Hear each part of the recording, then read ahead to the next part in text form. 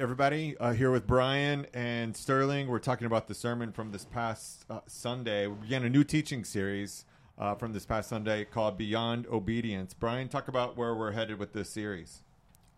Every parent imagines their kid being obedient, and we tend to think of kids in terms of obedient and disobedient. That may be a leftover from the 70s and 80s, but that's the way I think of kids. Obedient and disobedient and all that. But there is more work to do than the work of deciding what is obedience and not obedience. There's beyond obedience, and we said on Sunday that is parenting towards wisdom.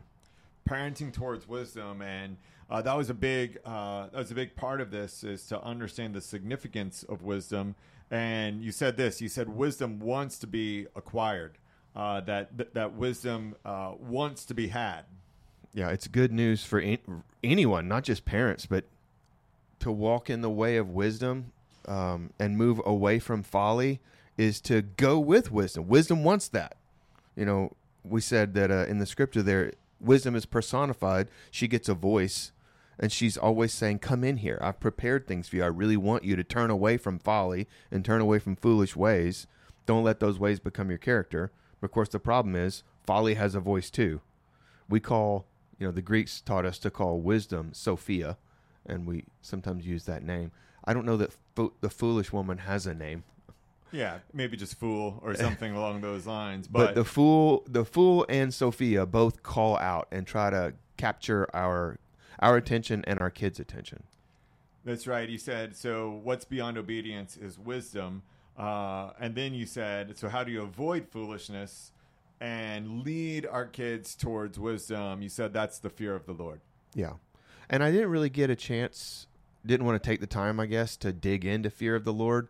I'm trying to give the listeners credit to know that that's not just simply, I'm terrified of God. In the same way, to fear your dad or to fear any authority rightly, it just means to give them reverence and respect, and in the case of God, awe and wonder.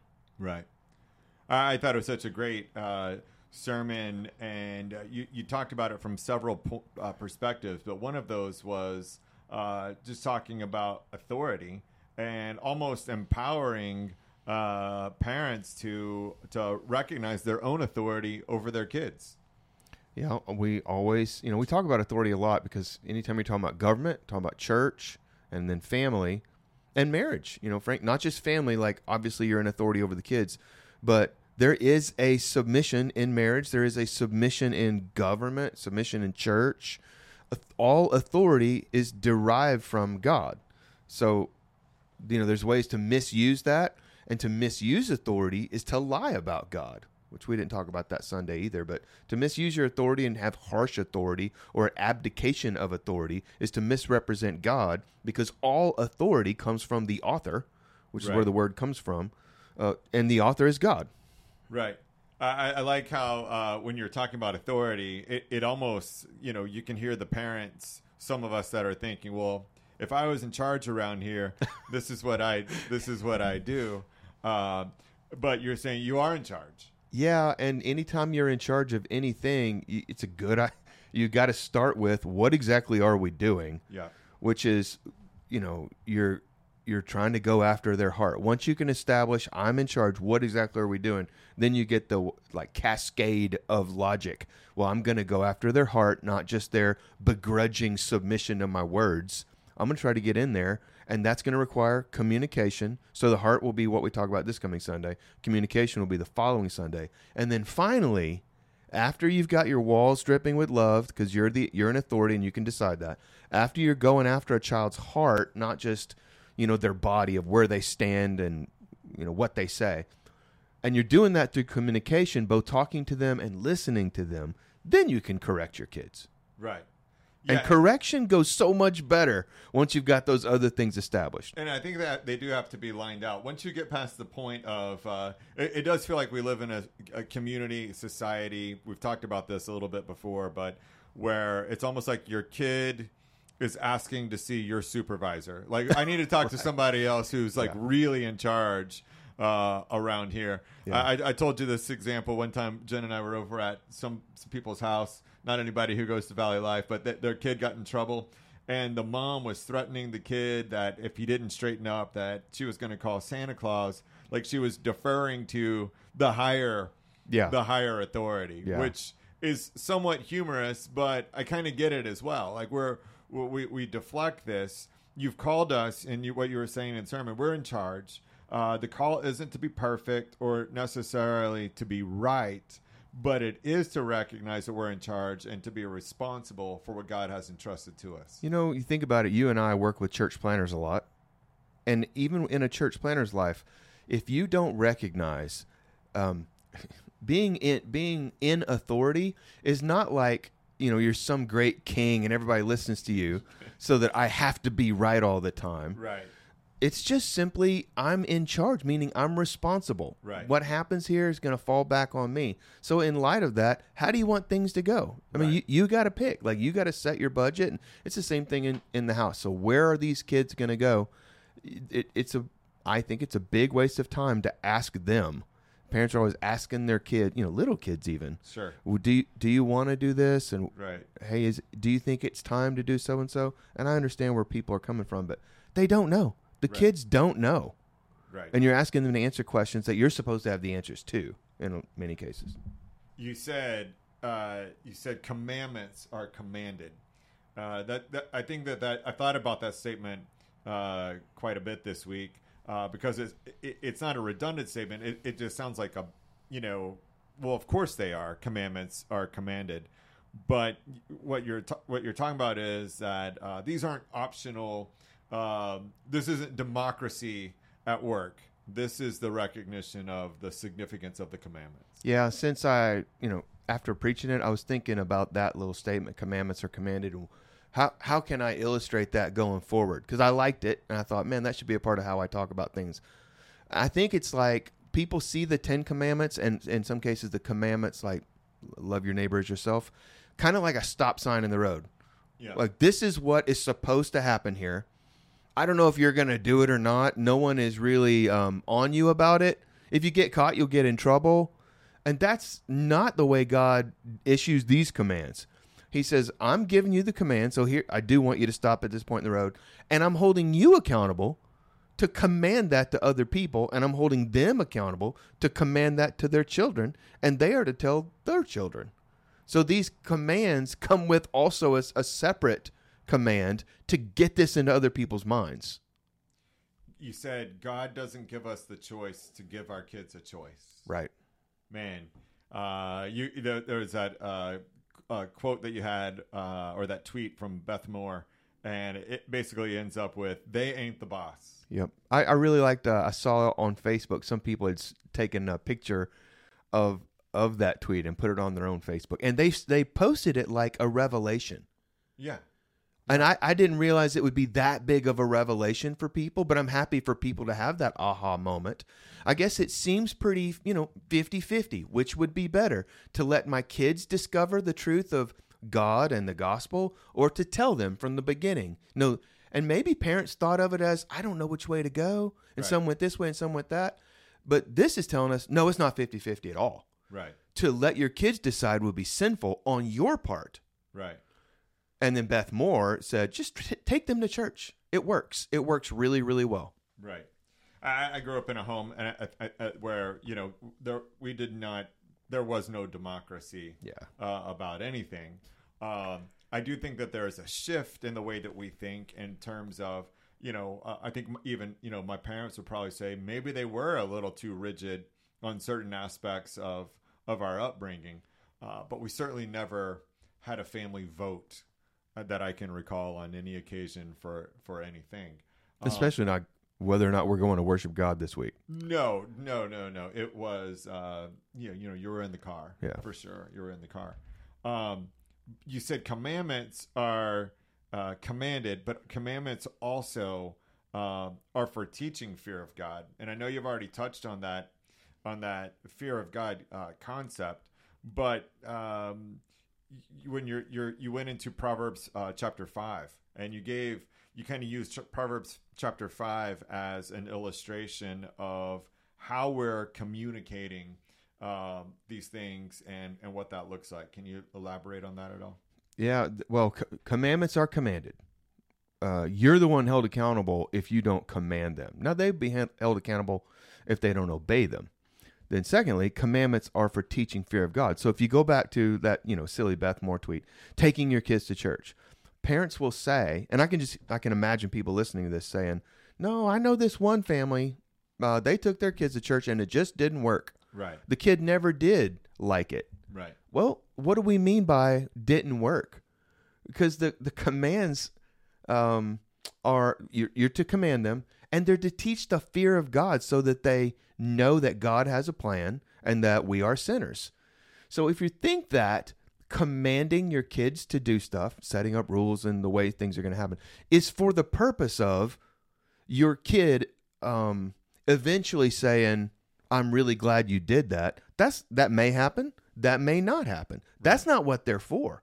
Right. What they're for is to draw the distinction between who God is and who you and your children are. And that can happen whether it's obedience or disobedience. Absolutely. Then like you said, Proverbs 5, I just thought that was a pretty good, very good illustration of a sneak peek or eavesdrop in on someone actually doing it. And when you watch him or listen to him talk to his kid, and it turns out he's actually talking to several sons, he only issues a command once. Don't go to her house. The rest of the time, he's talking about the goodness of the commands. He's talking about the attention that he wants his kids to pay to him when he's talking, even though he hasn't yet said the command. And then after he says the command, don't go near the door of her house, he says, and this will be so good for you. And in my experience, that was the bulk of my parenting. And I did it differently with Bailey than I did with Britt because they're different kids.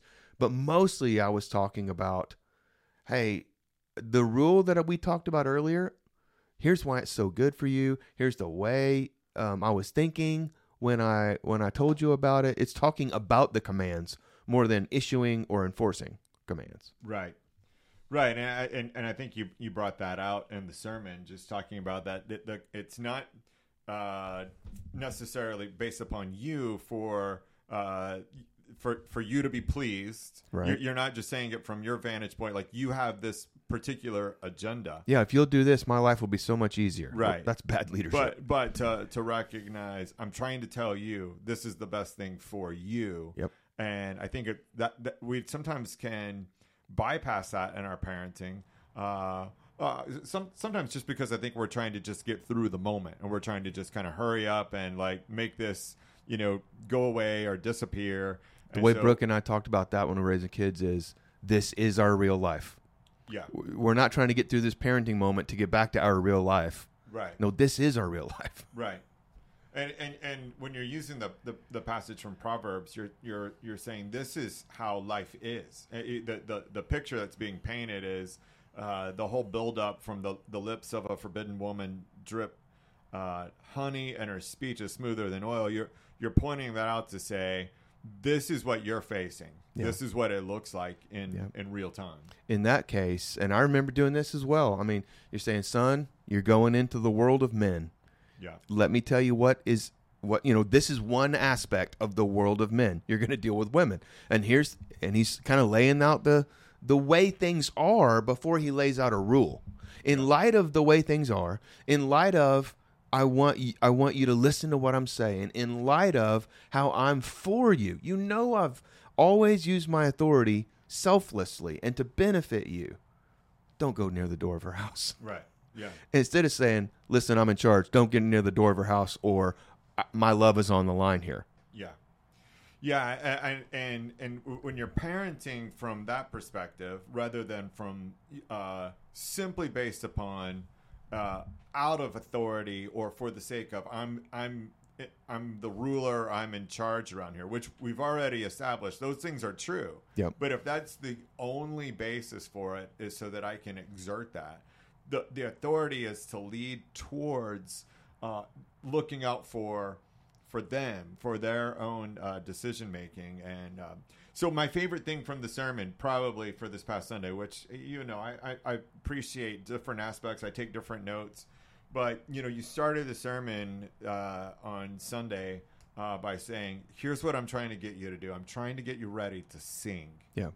I love at Valley Life. We always have a next step to take, and I know that we're always looking for those. But you really brought that next step. You put that on the tee at the very beginning of the service. So what was going on with that for you? Because that's not always how you're speaking. Yeah. Sunday was funny because that was the most people we've ever had in church at one time that wasn't a Christmas or an Easter. Okay. And the first service, the 9 a.m. was really low. I mean, everybody was coming to the second because of the event afterward. So in that first service, I didn't say, hey, I want you to think about this lyric and be ready to sing it. I'm thankful for how the Lord used that sermon, and I'm glad everybody got to hear it. But as I was thinking through, I want to do a better job in the second service of drawing out, hey, you're going to hear things that make you feel guilty as a parent because these commands are commanded. Right. Since they're commanded, you didn't do them all. We do them imperfectly, and we do them selfishly, foolishly, sinfully.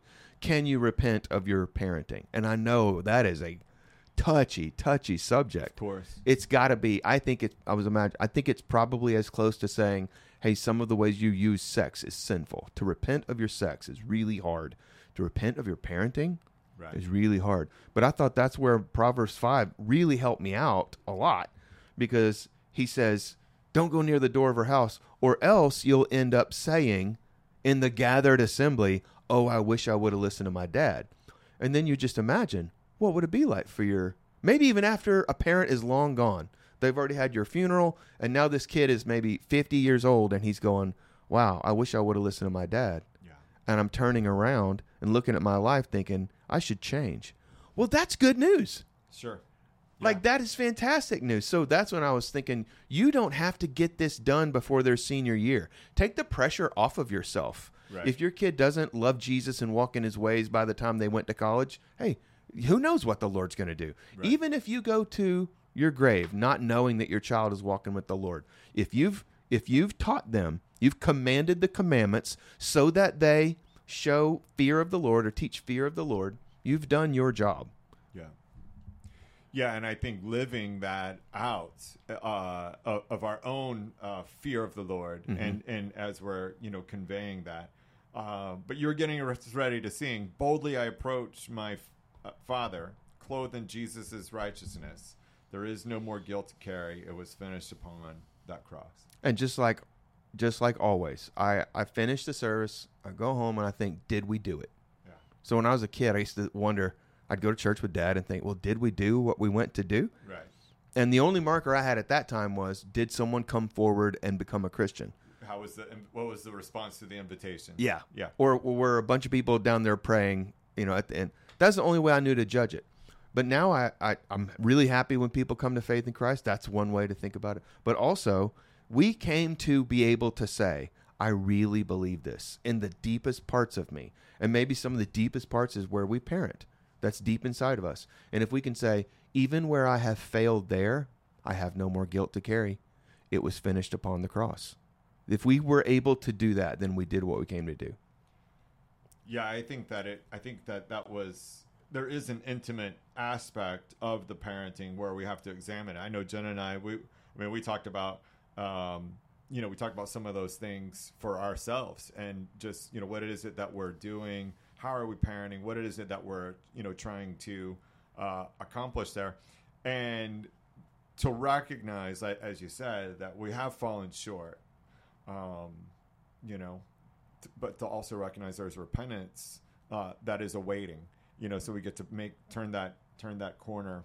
I think that I'm not always expecting, I'm learning this from you, for the gospel to be evident in our parenting, or for the gospel to be on display through our repentance that has to do with our parenting. I think I would expect there'd be a lot of people captured by the significance of that. I know parenting is a passion for you, I would say. Yeah. It's something that's near and dear to you. Yeah. Where you keep talking about it. Yeah. And one more thing.